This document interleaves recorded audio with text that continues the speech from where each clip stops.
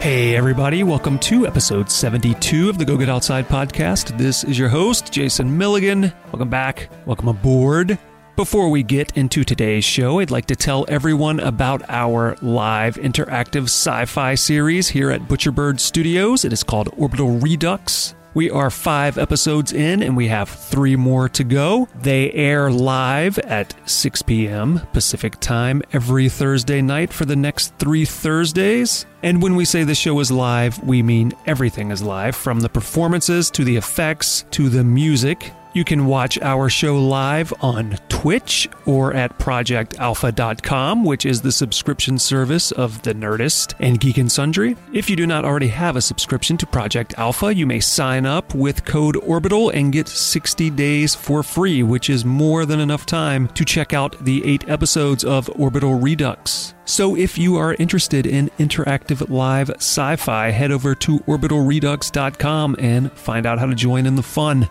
And speaking of fun, today's show is one of those fun shows. We are speaking with Lyndsay Hupp, self-proclaimed jock art, nerd, scientist, entrepreneur. She has worked as a paddling guide in the Grand Canyon and is the accidental inventor of the Huppy Bar, a bar which she will tell you is the best thing you will put in your mouth all day. Lyndsay and I met at Buffalo Park in Flagstaff, Arizona earlier this year and sat down one morning to talk all about her life outdoors and her life as the business person behind the Huppy Bar. So let's go talk to Lyndsay Hupp.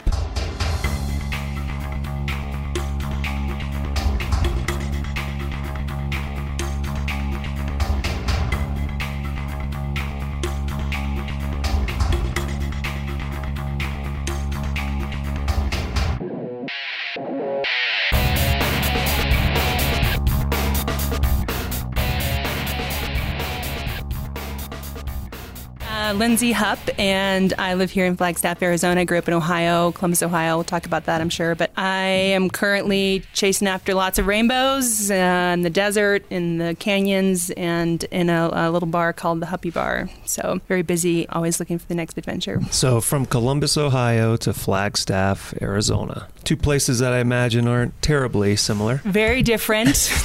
Which is what I was looking for when I left Ohio. I grew up there 18 years. When I was 17, I took a road trip with my older sister out west, ending up in Tucson for 3 weeks. And we came through Flagstaff. I'd been to Colorado once as a kid, but it was my reintroduction to the West as a 17-year-old who was ready to go see the world beyond the streets of Columbus, Ohio. And it just hit me right where I needed to be hit at the time. I loved it. It smelled great. Pine trees. I could go snowboarding. Is that how you typically choose the places you live, by scent? Yeah. It just had that feeling of, yes, I like this and I could do more of this. And I randomly ran into some people who had gone to school at NAU, Northern Arizona University, and encouraged me to apply for a graphic design program. After 3 more weeks in Arizona and in Tucson and seeing the Grand Canyon for the first time, it was just a no-brainer. And so I applied because I was right at 17 looking for schools, got a scholarship, and then bam, that was my ticket. It was kind of, the decision was made for me at that point. So how were the smells in Columbus, Ohio?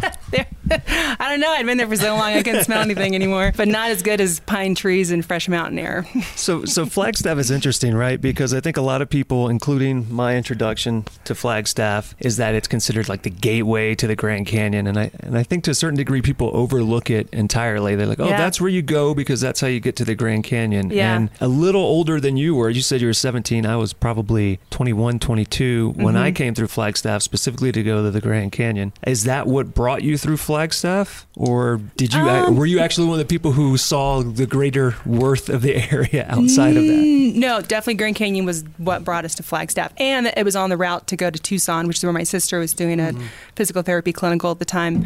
Yeah, it was on the map because of Grand Canyon, most specifically, to stop here and be here. It's hilarious looking back now because my other sister and our aunt met us in Grand Canyon, and we all signed up to do a rafting trip in Grand Canyon. And we thought we were going whitewater rafting in Grand Canyon for 1 day. And I had no clue that that wasn't an option. No idea what the layout was. Did you only have 1 day to spare? Well, we kind of had like 1 day to do Grand Canyon, as you do, you know? Yeah. And so we looked into it further, and my aunt was like, this is a flat water trip that's not even in the Grand Canyon. I don't know if we're going to be into this. And we decided to not do it, which is funny. That's the Glen Canyon Dam Down trip, which I've actually guided now. I did a month of that at one point, so got to see it finally. But we decided to do an overflight instead and do one of those scenic tours over Grand Canyon. Is it a helicopter tour? It was an air fixed wing, like six-seater, just the four of us in there and the pilot, and had this incredible experience flying over, saw the confluence. I remember Vishnu Temple. Enya was playing in the headphones, so it was just this really surreal experience. And it's like, wow. The smells of pine trees and the sounds of Enya were just overwhelming me. And that certainly played into my, the first little bits of the love affair with Grand Canyon. That's the only time I've ever had motion sickness too, is that flight. Yeah, so that was the first experience really that I had with Grand Canyon, that trip. So when you were growing up in Columbus, what was your life like? Were you getting outside there? Are you just walking around smelling random things, looking to the future? I was a little rascal. When I was a little kid, they said I wanted to throw me in the attic and lock the door and throw away the key. No, I was a good kid. I was very active though. We were very sports oriented. I lived in the suburbs of Columbus, Ohio, and we bounced around to a couple different suburbs when I was younger. One of the transitions was in middle school to go to a better school district and a better swim team, because we were swimmers most primarily. I was year-round swimming since I was like 8 years old. Swimming, I played t-ball and soccer and all these things, and mostly organized sports. My dad was national champion decathlete in 1971. He's actually going to be inducted in the Hall of Fame this September, Ohio State University, so shout out to him. But congratulations, Huppy Dad. Huppy Dad. He was a huge influence on our athleticism for sure. And so he helped to motivate us and introduce us to all these different sports, but it was most all organized sports, and I swam up and down a swimming pool most of my childhood. And then got into track and field. He was a decathlete, so it was a kind of a natural transition for me to look into that, and he helped coach me, and so we had a really great time. And I, did well, but I was pretty competitive, but I just didn't have a super hard competitive drive in it, and I just wanted to do all sorts of things. I actually ended up playing basketball as well into high school, had a lot of fun with that. So super engaged in sports throughout my youth. Never took a dance class, never did cheerleading. And then the other half of me was in art as well. So I was always a drawer, I was a painter, I liked to do the visual arts. And that led into a lot of my time in high school as well. I found myself torn between spending all this time being a varsity athlete, but then not really having the drive to push to all of my time into that corner. So I was also looking into my art discipline, and actually went to vocational school in high school for art and design, and got some scholarships to colleges and did well with that, but ended up actually not even pursuing that in college so much. So you're a bridge between two worlds that don't always coexist peacefully together, the jock world and the artist world. No, I know. You get to be that bridge. Oh, and then I went to school for biology, so throw a little drop of science in there, and then you're... Did you bring peace to your entire school? Yeah, totally. I tried. Yeah, I kind of went from like being super jock preppy kid into like being artsy fartsy, hippie chick kind of thing. It's pretty funny. And then you put on a lab coat and became a scientist? Yeah, well, that's the one thing I've avoided in my biology career, luckily. So you spent a lot of time doing typical organized team sports in Columbus. You come check out Flagstaff. You've swam constantly since you were a young child. And at some point you said, well, let me get out of this water and get into a raft. So how did that come about? Right. There was some time in between there of me breaking into this world of the outdoor sports world, the recreation, oh my gosh, there's a mountain over there. I want to go up that mountain, and that sense of exploration and seeing new things, and then the friendships that come with that and perpetuate that whole world. So that happened as soon as I got to Flagstaff. I have friends that I met in college, and I remember the first hike, pretty much one of the first hikes I really, like a real hike that I've ever done outside of like family vacations to Colorado when I was 10, was up this mountain right over here. She's pointing at a mountain near us, for those of you who cannot see. It's right behind us, Mount Eldon. It's called the Heart Trail. We nicknamed it the Heart Attack Trail because it was quite vertical. I remember we had talked about doing it when we were drunk one night. It was like freshmen in college. And then did it the next morning because we were like, we're owning up to it. It's not just drunk talk. So we went up and hiked it and kicked our butts. But it was just like, all right, I'll have more of this, please. Thank you. And so you reached the summit, puked all over the top. Puked all over the place, high-fived, let's do some more. And, it was that just segued into like, okay, this is for me. I like this. I don't need to be on an organized team. I want to do this my way. So you're like, now I'm going to be a jock, an artist, a scientist, and an outdoor person. Take that, life. And, what was next was I was in school here in Flagstaff at NAU, and a friend of mine and I looked into doing trail crew work. Oh, you were already deciding to give back to the community early on. Yeah, look at you. And I didn't even know what I was giving back to. But it was more about, I was just ready to be outside and do something new. And I was strong. I was capable. I liked to have fun. And I didn't know where to start because I was just like, what's a backpack and how do you even put it on? So I applied to a couple different youth corps. One of them turned me down, the local one here, and I was like, what? Have you gone back since? Yes, and they hired me, and anyway, but that came later. But the first one was the Southwest Youth Corps up in Durango. Vallecito Lake is where it was at the time. And that, I think, was the most instrumental thing that I've ever done in my life on my own accord to build the foundation for my future life. It made me push myself in ways I'd never pushed before. I mean, as an athlete, you do that in the pool or in the track, but this was a different way of pushing. I mean, if the 70 days that we were out working, 50 some of those days it rained. And it was cold, and we were in the mountains, and it was just hard work, the hardest I've ever worked, even to this day, physically. And the friends that I made, and how much fun that we had, and the lessons I learned about work ethic, and like, you get out what you put in, and the sense of accomplishment, the feeling of pride, really, when you do something really cool. And we were in this incredible place. So we were working on 13,000-foot mountains in Colorado and building these trails that people were using to get to these incredible places. And like, this is rad. Love the hell out of that, and have made some incredible friendships. When it came to the end, I knew that I wasn't going to do that forever, because it's really hard. It was too tiring. 70 days, you said? And not that I didn't like that part of it. It's just that I knew that 10 years into this, I would be a crippled old woman, and I was like 19 at the time. So it just whet the palate for everything else. And I did another season around northern Arizona area. So how does that look? Explain it to us a little bit, because you said it lasted for 70 days, right? Right. So is that 70 days hiking out and coming back to civilization, or 70 days staying in the backcountry working on things?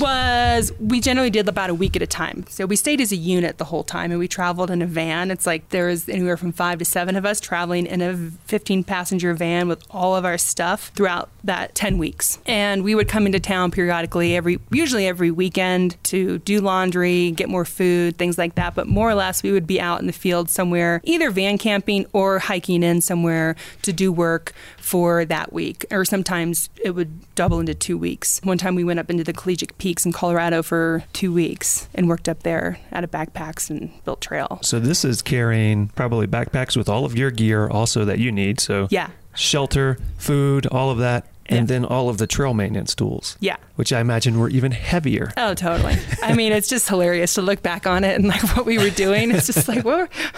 And not even really bad an eyelash, because I was 19, A, and B, everybody else was doing it. So you got to do it too. And C, it was kind of fun. I kind of liked it. Sometimes we would hike like 8 miles to work, and then work for 8 hours, and then hike 8 miles back, and then eat 14,000 calories and then go to bed and do it again. I couldn't eat enough. I lost weight at the end of the season. I was just like, it was incredible. And that I've encouraged any young person who's come to me and kind of look for direction on like what to do, where to go, especially in that high school, college zone. I just point them right to some kind of a youth corps or like a trail crew, or go get your work ethic figured out. Go get your... Yeah, how do people find that? I found it in one of the advisement offices in the forestry building in Flagstaff. I mean, now I'm sure you could pull it up online. So, I mean, would you just search for youth corps or trail maintenance? Or... Yeah. It's funny because years after that, I became friends with a lot of the Grand Canyon trail crew people and learned how much they got paid to do trail crew, which, I mean, they're not making millions, but they got a heck of a lot more than I got paid as a youth corps in Colorado. So they're not all created equal. Join your local trail maintenance union before However, you apply for a National job. Park Trail Service, trail crews are going under other pressures right now, so I'm not sure how that's that's looking at this point due to funding issues. But regardless, I'm sure you can just go online and say youth corps, trail crew, trail maintenance, something of that nature. Or even there's a couple organizations here in town that are doing lots of trail work where people are getting paid. And then also there's tons of opportunities to volunteer for that stuff too. Because it is giving back. It's like, we got to put some time in. Nice. This mosquito been driving me crazy. I just killed it. Wiped its blood and my own blood all over this table. So you realized, okay, I can't do this forever because one day I'll get older, my knees will hurt, and I'll get sunburned all the time. I'll pass out from exhaustion eventually. So where'd you go from there? So I was into my college career at this point. There was a summer of, I don't even remember what I did. I think I just goofed off in Flagstaff and worked around town and had fun here. And then 2 years later, I did another season of trail crew here in Flagstaff. And then after that, I was kind of looking to spread my wings a little bit and go elsewhere for school. And I ended up going to Hawaii and doing a year over there. Well, I did half a year of school and then a half a year surfing.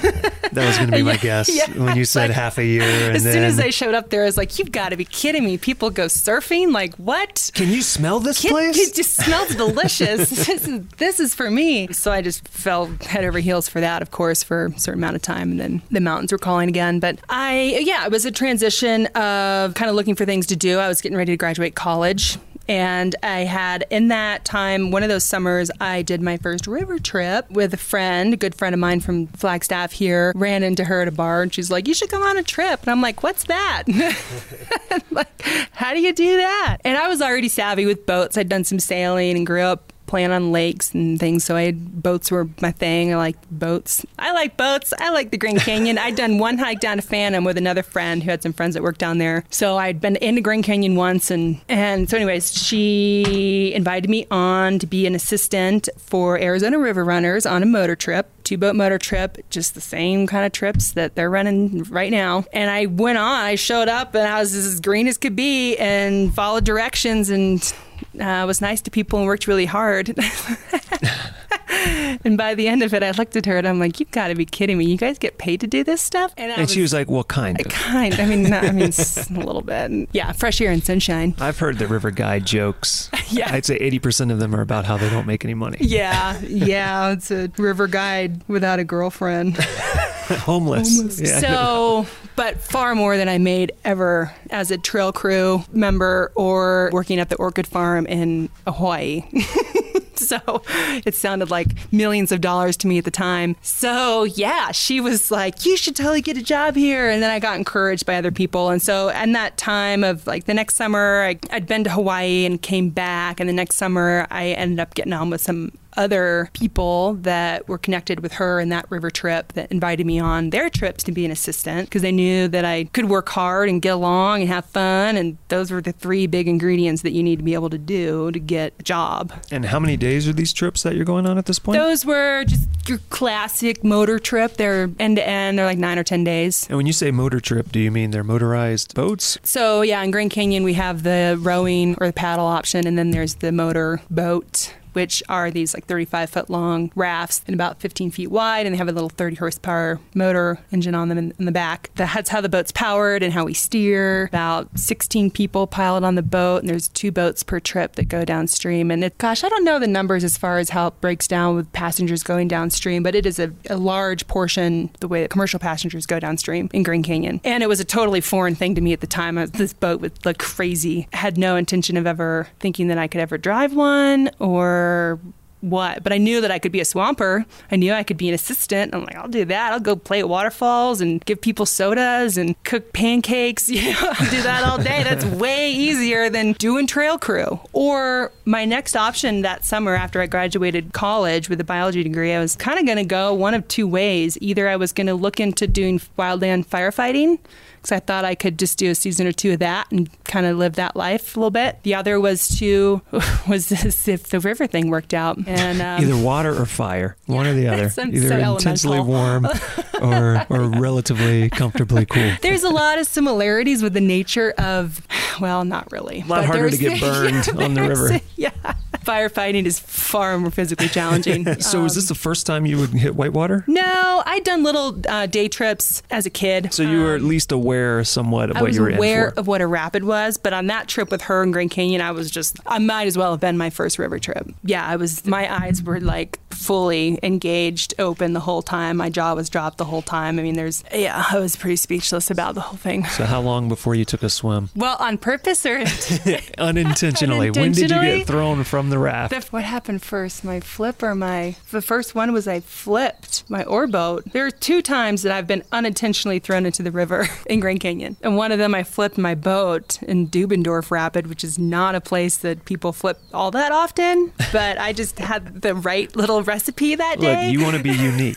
We understand this. And that's actually the first YouTube video that I ever saw was Passenger uploaded the video of me flipping in Dubendorf, and I looked at it and I was just the very first YouTube video? First YouTube video. I was so far from any of that stuff at the time, I didn't give a rat's, but I'll check that out. Like, I want to see my flip. I just think it's amazing that the very first YouTube video you ever saw was of yourself. It was.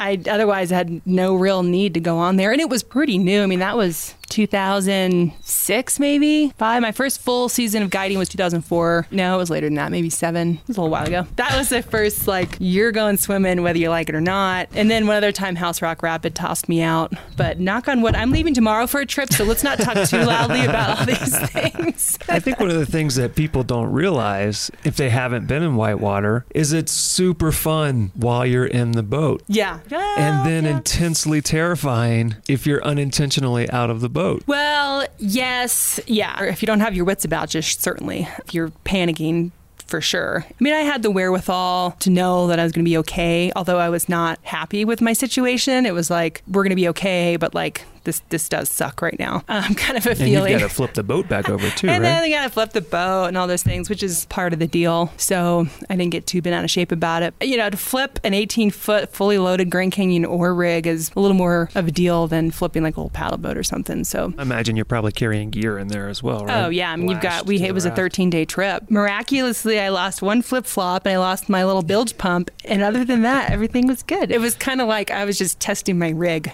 I'm imagining you for the rest of the trip with one flip-flop on and one barefoot. I know, I'm just sulking in the corner by myself. No one to get on my boat. There's 2 passengers. One of them was totally freaked out, ashen white. The other one was going to pay me $1,000 to flip in the next rapid because he had so much fun. And I was like, that's not happening, but thanks for your enthusiasm.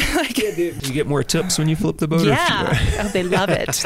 Actually, I should not talk. I'm leaving tomorrow for a trip. Things will be fine.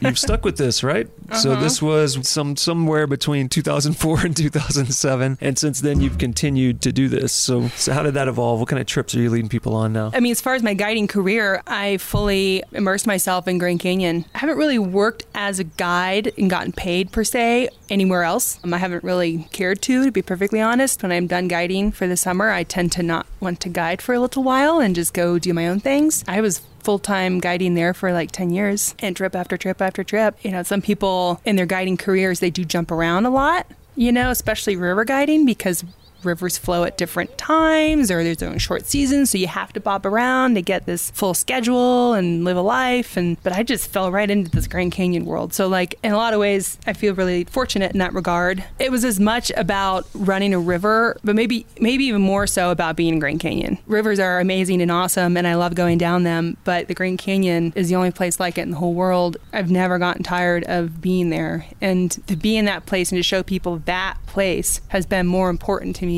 than necessarily fulfilling any wild river guiding dreams anywhere else, I guess. You're getting a different experience, right? Because you're inside this enormous canyon with these walls that rise as high as a mile or more above the surface of the water. Like you were saying, you can't really take a single day trip. Yeah. So you're taking people for multiple days, giving them a camping experience below the rim. Some of these trips, right, go as long as 20 days, 21 days, something like that? Yeah, there are private permits that go in the winter. I think if you went all the way to Pierce Ferry, you could do, I don't know what it's up to now, maybe 25-ish days, somewhere in there. So almost a month. But even on that shorter end, people have to sign up. They can hike in or out and do a 3 or 4 day trip on a motor trip, which I don't recommend because I think you should go for a longer period of time. That's just warming up, right? Oh, it's just, you just don't even know what just happened to you.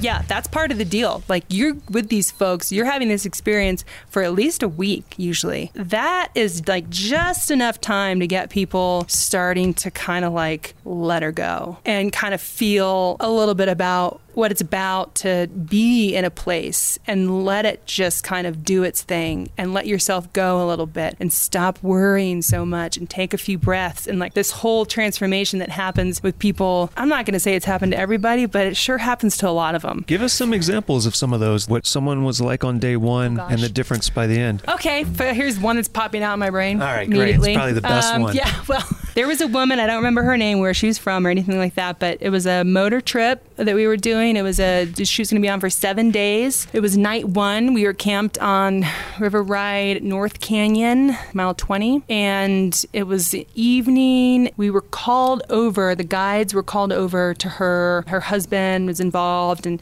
she like had this breathing issue and trouble breathing. And it was basically presenting as this anxiety attack. And she was concerned that she was not going to be able to breathe and all these things. And it was this presenting as if it was this life-threatening emergency. Do you think it was that she was overcome by the whole experience, or maybe fearful of what was to be ahead? Well, I guess anxiety attack weren't the words used at the time. Mm-hmm. Basically, she was faking it. I'm not going to lie. She was faking it because she admitted to it later. She was really nervous about the whole thing. She didn't want to be there. It was like we'd had a half a day on the water. We didn't get on the water until like 10. And she was just really freaked out, didn't like it. I think she'd been talked into it by her husband or something like that. I'm sure that's not the first or last time you've heard that story. Nope. So, but she took it so far as to like demand that she get flown out. There were moves getting made to make that happen. And that's really disrupting for the trip. It's really disrupting for everybody and people on the rim and the helicopters. And they called her bluff. They're like, well, let's give her a minute and see what she's, So no blades were called that night. And then the next morning, the trip leader, I wasn't the trip leader, but kind of addressed the situation again. And it was kind of like, they're not going to fly in for this. And let's give it some more time and see if you're okay. And then day by day, she just kind of fell into the trip. And by the end of the trip, sometimes we do a little kumbaya at the end, which I really love because I love to hear what people think about that experience. And mm-hmm. if they can get it out in the moment, then it's like the best time for us because we're with them. Tears. She was just overcome with this transformation that happened with her and how the place affected her. I think she was in a hard place in her life. And it just like by the end, she was teared up and just sad to leave. And that was just like a 180. And that's like, the instance of her being really scared and nervous and then just completely surrendering and letting go and having the time of her life. I've had other passengers and I've been down with them at the water's edge in tears and they're overcome with some of the experiences they have down there and they don't know why they're crying or why they're upset or what's going on. And I'm like, well, could it be because you are releasing a lot of stuff? And there are other places. I mean, I go to other places to have that experience for me, but it's just a wonderful environment for those things to happen for people. To be a guide to facilitate that journey is freaking awesome. Of course, we all get hung up on the things that are not awesome about it, and it's really hot, and people ask stupid questions, and but I thought you were maybe going to talk about, is it the rocket box? Is that cleaning the groover? There you go. That's what the groover. That would be a place where people leave their excrement that has to follow you along the way, right? Yeah, that's definitely not the glamour job. It's not all glory out there. No, I mean, just like anything, there's these terrible parts of it and parts of the job that are just like, ugh. That's the stuff, that as a guide keeps bringing you back. That and being in Grand Canyon and being on water, period, are good enough for me, for being a guide.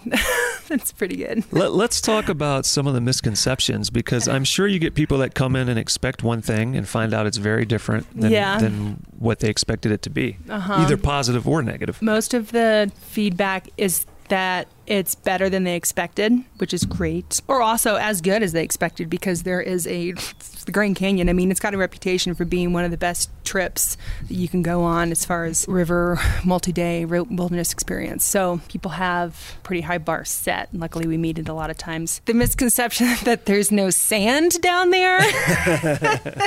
There was this one time, night 2, and it was in the spring, and it was windy as all get out. And they had just done a big pulse flow that spring, I think. So there was this fine sediment on all the beaches from when they flooded the river, and it got really windy. All that fine sediment was just everywhere. And we were trying to cook dinner, and his sand is just in every orifice and just dinner blasting. Is 30% sand. Oh my God. This woman comes up to the kitchen and she's like, they didn't put sand in the brochure.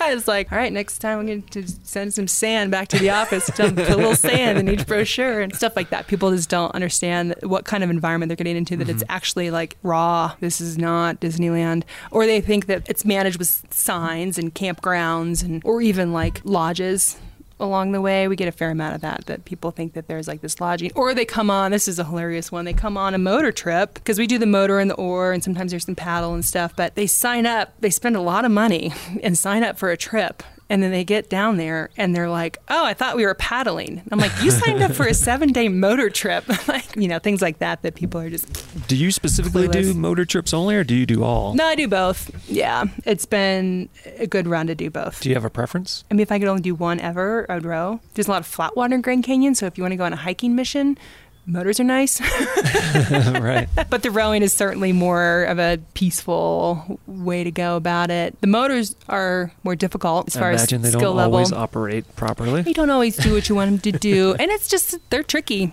especially at low water, to get a big boat down with it's like a 3-ton boat with people, and it's a lot of responsibility, and you're at the mercy of a man-made motor. So it's stressful, but it's a kick in the pants at the same time. Don't knock it till you try it. Rowing is certainly a more, zen-like process for the guide anyway. I think people have fun no matter what. Unless there's sand. Who put sand in the Grand Canyon? Bad move. You are also known for the Huppy Bar, which, as I understand it, is directly linked to an experience in the Grand Canyon on a raft trip. Yes. It was accidentally discovered. Yes. Is that the case? Totally. So tell us what a Huppy Still Bar an accident. Tell us what a Huppy Bar is. Right now, people are like, what the hell are they talking? Well, maybe some of them are like, no, I eat them all the time. But those that don't are like, what the hell are they talking about? Tell us what a Huppy Bar is and how you accidentally discovered it. So a Huppy Bar is the best thing you'll put in your mouth all day. It's a whole food, nut and seed based nutrition bar. Adventure inspired, I say. Well, life's an adventure, and Huppy Bar is one of those adventures for me. So beyond just being from Grand Canyon, it's kind of like a larger picture adventure. But regardless, well, it started way back when I was a little kid, and I was always fiddling around in the kitchen, like making chocolate chip cookies and like tweaking the recipe to make all these crazy other chocolate chip cookies. What and happens stuff. if I put a toy? Yeah, a toy in the in cookie batter, or like Reese cups, or like just making these crazy, because I have a sweet tooth. So I just like to fiddle around, and I'm nutrition conscious. Like I brought my own snacks on river trips forever and made my own little things. And so this one trip, I had a bag of Gorp, with all kinds of nuts and seeds and some chocolate and fruit, and cranberries, and my ammo can, which are those, the metal rocket boxes or whatever, and they're on the deck of the boat right next to me. And it was a hot trip, and in the mornings things cool down, so it had like melted in the day, and the morning that second breakfast hour strikes, and then I reached in there and came out with this like big clump of gnar. Actually, one of the first names was Narbar. It's this like conglomerate mess of goodness of my Gorp, and just started gnawing on that and thought, wow, I should just like put these into little patty cakes and bring them down, and then I'll just have it all together in one little unit and I can eat that. And at the time there were some bars out there for sure, but certainly nothing like what's going on right now, and not enough to where I was like felt like I had a lot of options. I started fiddling around and making my own with no intentions to sell it. I wasn't like, oh my gosh, I should totally market these and sell. It'd be great. And it would be a great idea to complicate my life by trying to sell a bar. No, not even close. And so I just got at it, mostly for my own obsessions. And little by little, people started kind of gnawing at me like, I know a guy that could put this in a package and sell them for you. That's cool, but not going to happen. And then those are passengers on the boat with me. Yeah, would you just bring them along and share them with passengers? Yeah, totally. I just wrap them up in saran wrap and have these like big hunks of gnar coming out and just gnawing on them, and then people will be like, what's that? And, well, it's my little thing. Oh, it's really good. You should sell them. Nah, that went on for years. I don't know. A boyfriend along the way gave me the nickname Huppy, which I resisted for as long as I could. But you can't choose your nicknames, and so everyone called me Huppy, and they started calling the bars Huppy Bars because I brought them a lot, and people wanted them, and so I would make them to share. And you mean it's not just because you're a huge narcissist that you named them Huppy Bars? No, it's terrible. Actually, I'm kind of I have trouble with that whole aspect of it, actually. But yeah, it just kind of naturally fell into that, in the product and the name. And one thing led to another, to where it became this little project, because I'm kind of a project person, and I've always been that way, drawing in from my art background and the science of like food and just, the social aspect of having like this kind of idea and things and expression. And so it kind of wrapped up into this little bar as a project to see what would happen, and my sense of adventure to see what would happen and where it would go. And I didn't know what would happen. And I didn't know anything about how to start making it happen. And that was part of the allure to me, was that I didn't know. And so, yeah, little wheels started turning and fiddling around. The name,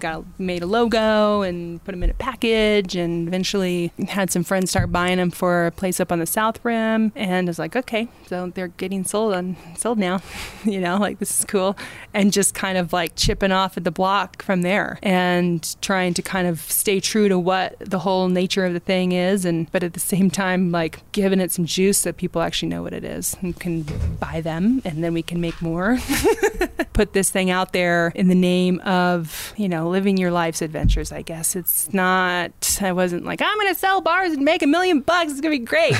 I'm going to be the new Cliff. I was like, if I was going to come up with a product for that reason, I don't know that it would have been an energy bar, but it's just been this fun little project. So what's your manufacturing process look like? Are you cooking these at your house, and then you just have a whole room set aside for it, or is it a different process than that? No, we have a kitchen. We have our space. We have a space downtown, Flagstaff. Been in there a couple years. It's awesome. It's small but mighty. We have a crew in there making bars. Are they there right now at this moment? Not at this moment, but they will be there tomorrow. There are lots of moments. Not this one, though. Yeah, we've just got our little scene down there. It's all getting handmade right now, for the most part. There's a couple little machines involved, but... Best thing you can put in your mouth all day, made by hand. Made by hand. Yeah, little caveat on there.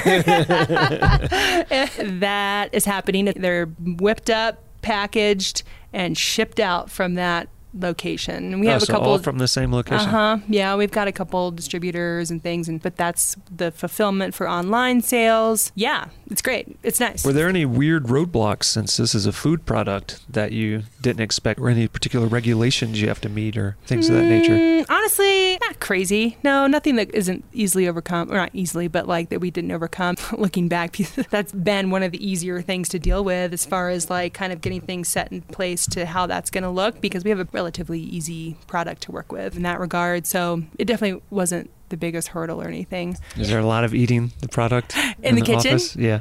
Not really. I mean, it's a production facility, so you gotta keep your stuff. But every once in a while, there's like a little bit left over, and they got up for grabs. But you have to do quality control, right? So you can't just like assume that everything tastes perfect. You gotta like make sure every once in a while. Yeah, it's a great little space, and we're getting things done, and we'll see what the future holds. If we, thoughts of expansion and things like that, we'll just kind of see what happens. So how are they distributed right now? Can you buy these most anywhere, or only in particular areas? There's a store locator on the website, so if you want to know specific spots, like we have a bunch of Whole Foods around Arizona, lots of independent gear shops and natural food stores around mostly Arizona, California, Colorado, Utah, like the kind of this little region, a few elsewhere in Ohio and up in the Northwest. And then a lot of what we're doing is also online. There's a lot of energy bars out there. I don't know if you've noticed, but there's kind of a lot. And there's like kind of ridiculously amount of energy bars. I've been really just trying to be realistic about that and what makes sense for this brand and what we're doing and the product. And,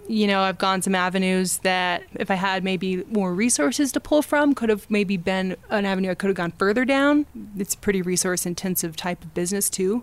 So if you want to go huge, what I like to focus on at this point is to working with our customers, which is where the online thing is great, because we can interact with them, get to know them, and they get this great product delivered right to their door, which is a lot of fun. So, but both worlds are in our wheelhouse, and so the wholesale, retail market, and then also online deal, and so we're just kind of cruising. People keep buying them, so we're gonna keep making them. How many flavors are there? We have 6. Yep. Did you start with just one? Yep, Chocolate Berry Love was the first one. Chocolate Berry Love.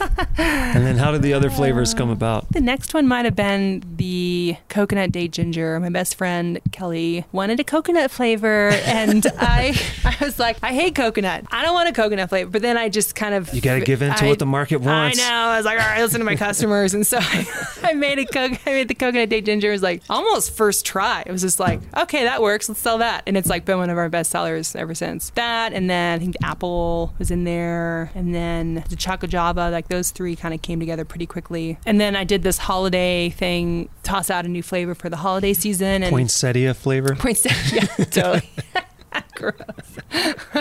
Aren't they poisonous anyway? Oh, probably, yeah. Some little red leaves mixed in there, no big deal. Yeah, I had like chocolate cherry and all these other flavors. And then the pecan orange spice was the winner of that Little Seasons contest for new flavor. And so it stuck. And then the newest one is the Arizona Trail Bar. Just rocks and dirt. It's just rocks because that's all we got here in Arizona. Just dirt, rocks, sunshine. It's hot. Makes you really get hot when you eat it. You're really selling this one, this new flavor. A little bit of Grand Canyon magic sprinkled in with sand. Yeah. No, but it's super cool because it's the official energy bar of the Arizona Trail. Oh, so nice. A portion of the proceeds are going to go to the Arizona Trail Association, so the maintenance and preservation of the trail, which is an 800-mile national scenic trail, goes from Mexico to Utah through Arizona. Badass. I busted my ass on my bike on part of it yesterday. Yeah, it's actually like right next to us right now. It features some Arizona grown ingredients. They're not all grown in Arizona, but some. And then one key is the mesquite flour, which is ground up mesquite pods or bean pods from the mesquite tree, which grows. It's ubiquitous all over the Southwest, especially in southern Arizona. And it's a bean pod that's been eaten by people for thousands of years. And it's ground up. It's dried, picked, ground up, picked, dried, ground up. What's the order? How do they do it? And then that flour is like a meal, and then they can use that to breads, to make little tortillas, all kinds of stuff. And it's got a lot of nutrition in it. That is harvested in southern Arizona by the Tohono O'odham tribe. They're harvesting right now. Oh, right this moment? Right, probably today. Yeah, Should we call them? Yeah, you should. Hey, double time. No, they're great. They're awesome. And it's like, it's supporting their local economy. Because this year I'm like, okay, guys, we're going to need more than we did last year. See, look at you. You were giving back at 19 on the trail. I now know. You're giving back with your food bar. Well, it's kind of, You're a philanthropist. I can't help it. But it's fun. It's fun. That's the fun part, like when you can do something that's actually benefiting other people beyond myself. I'd probably be pretty happy just kind of doing my own thing all the time. But like every once in a while I get these wild, what's up, my what, and then I just got to like do it. And so now I've got this energy bar company. And so what have I gotten myself into? All right. So I know at some point you said, I'll have a great idea for a new flavor. Yeah. And it was terrible. Is that the case, or have they all been successful? Well, the Arizona Trail Bar, like the concept was there, and there were some along the way that were not good. See, testing is not always a positive. Sometimes you eat something, it's disgusting, and then you don't sell it. Yeah, it was, some of those were just not that good. Meaning they're just not that flavorful or whatever. Not that they aren't something you could eat. My employees, I've let them kind of take some creative freedom and make a batch for themselves once in a while. And they came up with one with gummy bears. Actually, I don't know if I want to divulge this, but they put gummy bears in there and then some other stuff, and that was actually kind of terrible because it was like the Huppy bar, like base nut and seed, and then I think they might have put chocolate and gummy bears and cinnamon. And it was just like, you guys, did you even think about how that was going to go? And I think they liked it. We don't have any new flavors really on the short horizon, but there's one that's been kind of underground favorite, and we'll see if it comes to the surface at some point. Keep your eyes peeled for the top secret flavor that may come into existence and be available, or may never. I should probably just get my mouth shut. So send all of your emails. Yeah, give me the new flavor.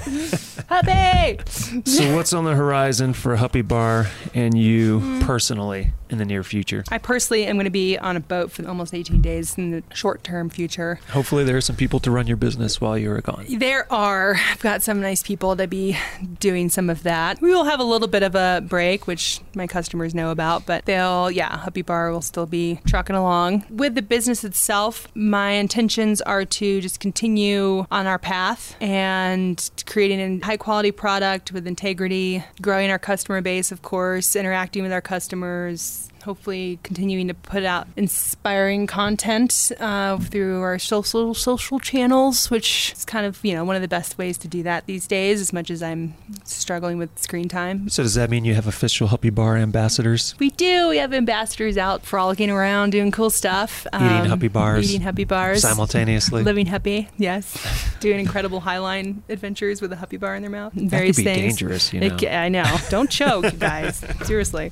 And just kind of perpetuating that whole idea of fueling these adventures, and they don't have to be these adventures where people are like doing the gnarliest stuff and going the biggest, furthest distance, the fastest, and things like that. Like, it's all about like perpetuating that idea that we need to get out and be active and proactive in our lives to make our lives better, have that personal responsibility to take on our health and care for ourselves and each other. I want to keep pushing that message and keep pushing Huppy Bars into the world, and hopefully people will receive them and then continue to receive them, and just kind of keep on our path with that and see where it goes. And in the meantime, take care of Huppy. I've got a life beyond Huppy Bar, which I've kind of had to reel in a little bit, and because things of the business can certainly take over if you let it. And so it's important to find those balances and pay attention to what your needs are as a person. Which is true for everyone, and this was kind of one of those times where I'm like, all right, like, let's do some Huppy stuff. And I'm actually doing a lot of biology coming up this next year, most likely. And then spending time with my awesome boyfriend, whom we've been kind of apart a lot due to our individual endeavors and things, and then just continuing to promote this idea, but also to just live the best life that I can too. So doing a bunch of biology is about the vaguest way you could describe whatever biology you will be doing. Chapter of my life that's just like, this other thing. So what sort of biology will you be doing? I'm biologizing. Nothing too sexy. It's if doing field work. Well, it can be pretty fun. Doing mostly field work out in the Mojave Desert with namely the desert tortoise, and work to be done out there anytime they do any kind of development and some research and things like that too. But they need people out there to help with mitigation and things of that nature. A lot of bumping around the Mojave Desert in my truck, taking care of the tortoises. So you're a triple threat. You're a bar manufacturer, you're a river guide, and you're a biologizer. I'm a biologizer. All simultaneously. I know, well, so far. We'll see what comes next. So if people listening are thinking, man, I hear that Huppy Bar is a great thing to put in my mouth. All day. I want to go get one and put as many in my mouth as I can, but not choke while I'm doing exciting activities. Chew. Let us know where they can go to do that, but then also let us know where people can go if they're interested in hopping on one of your raft trips, if they're interested in seeing what you're doing, and if they're interested in your biologizing. See if you can remember all of those. Where do we begin? Huppy Bar is HUPPYBAR, huppybar.com. So you can go to the website, and that can just funnel you into anywhere you want to go. And I'm going to assume there's Instagram, Facebook. We have Instagram and Facebook. I don't do really anything else. We use those channels. It's at Huppy Bar. You can hashtag Huppy Bar, Live Huppy. Info at Huppy Bar is the email. So info at huppybar.com. That can come to me. That's the easiest way to get a hold of us if you need anything. But huppybar.com, there's an online store there. You can order bars there. Which flavor should they get? They should get the variety pack. There's no way. Nice. There's no way that I'm going to say which one's better than the other one. But some people like flavors. Some people like coffee. Some people don't. So some people like gummy bears and cinnamon mixed in with their bar. I love when people are like, God, this coffee one, I just don't like it. I'm like, do you drink coffee? Do you like coffee? No, I hate it. Then why did you're not going to like the coffee flavor? Anyway, so huppybar.com is going to have like that's going to get you everywhere you need to go. Arizona River Runners is the company I typically work for. They have a sister company, Grand Canyon Whitewater. Can people request you specifically for their trips? It has happened, and it actually worked out this year, maybe for the first time ever. A woman did and actually got me on the trip. I only do a couple trips these days, so... I hope you didn't let her down. I don't know. I don't think so. I hope not. I know that for the last trip was a few years ago, so I don't know. Kind of old and weathered now, but just kidding. No, we had a great time. Actually, it was one of the better trips I've ever done this last spring. So see, if you request her, you and Huppy will have the best trips of your life. Trip ever. Coming up, starting tomorrow. Contact us. I am all about chatting it up. Or if you have like some really cool adventure that you want to go on and you need some fuel and you want to maybe give us a little snippet of a story about it when you come back that we can kind of share. I like that stuff. Like I like getting the bars out there into people's hands to go use them. And then I love storytelling. So if you have a story to tell about it and then we can share that, then that's worth it to me. So I kind of throw that out there to people. And we have ambassadors and programs and stuff that people can reach out to us about too. And can people follow along on the biologizing, or is that secret stuff they just have to find out later? Exciting. How do you know? Someone listening right now is like, all that other stuff they talked about, right. boring. It's not. I wish they talked about biology more. Tortoises are actually very, very, very cool animals. But I just keep that one to myself. All right. So secret biology work, but you can follow at Huppy Bar and elsewhere. Yeah, there's enough going on. So what I like to do here at the end of the show is always put the guest on a spot. Oh, boy. Is there anything we haven't talked about you want to talk about really quickly? Or is there a final thought you want to leave the audience with? Something profound. Oh, goodness the most wonderful thing you've ever said in your life. So profound. I don't want to sound too cliche-ish when I say this, but I think it's really important for people to try new things and to put themselves out there and to be passionate about something and to go climb those mountains, whether or not you think you're going to get to the top. But if you have an idea for an energy bar, don't do it. Yeah, just send the idea to Huppy and help her out. Yeah, thanks. Yeah. No, yeah, that's funny. But just go for it. Just quit. Don't be lazy. Just get out there and do stuff. That's right. Get out there and do stuff and put a Huppy bar in your mouth. Yeah. And with that, we will wrap this up. Thank you for joining me here at Buffalo Park. Whoop, whoop. And thanks for being on the show. Thanks for having me.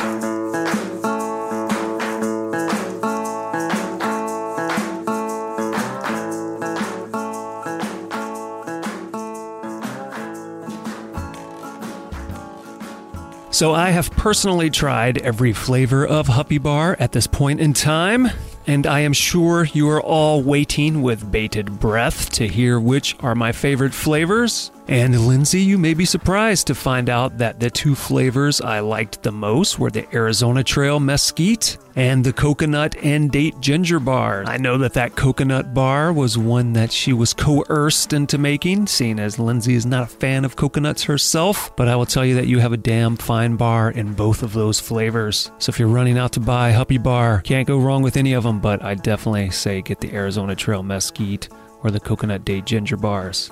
And now would be a great time to run to your internet machines to go to GoGetOutside.com and check out the show notes for this episode 72 with Lyndsay Hupp. There you'll find photographs and links to various places, including HuppyBar.com, where you can buy an Arizona Trail Mesquite bar of your own. Unfortunately, when you go to GoGetOutside.com and look at this episode, you will not see video of Lyndsay flipping in the Dubendorf Rapid because despite my best efforts, I could not find that video on YouTube. I came across other people flipping in that rapid, but I could not find Lyndsay. So if somebody listening finds that video and wants to share it, send it to us here with the show because I'd love to take a look at that. And how would you go about sending us that video? Well, there are a number of ways. You can send us an email, go@butcherbirdstudios.com, or give us a call, 818-925-0106. You can leave us a voicemail or send us a text at that number. And if you would like to do us here at the show a great big favor and maybe give me a gift for my recently passed 41st birthday, then why don't you run to iTunes, Stitcher, wherever you consume this show, subscribe, leave us a rating and a review, and share the show with someone who wants to listen to this middle-aged man talk to people about the outdoors. This episode of the Go Get Outside podcast was produced, recorded, and edited by me, your host, Jason Milligan. Additional help came from Griffin Davis, and as always, this show has been brought to you by Butcherbird Studios. Next time on the show, come back November 16th. We will be speaking to Adam Haydock. He is an expedition cave diver, canyoneer, rescue technician, dive master, and photographer. So join us as we journey underground with Adam Haydock. See you then.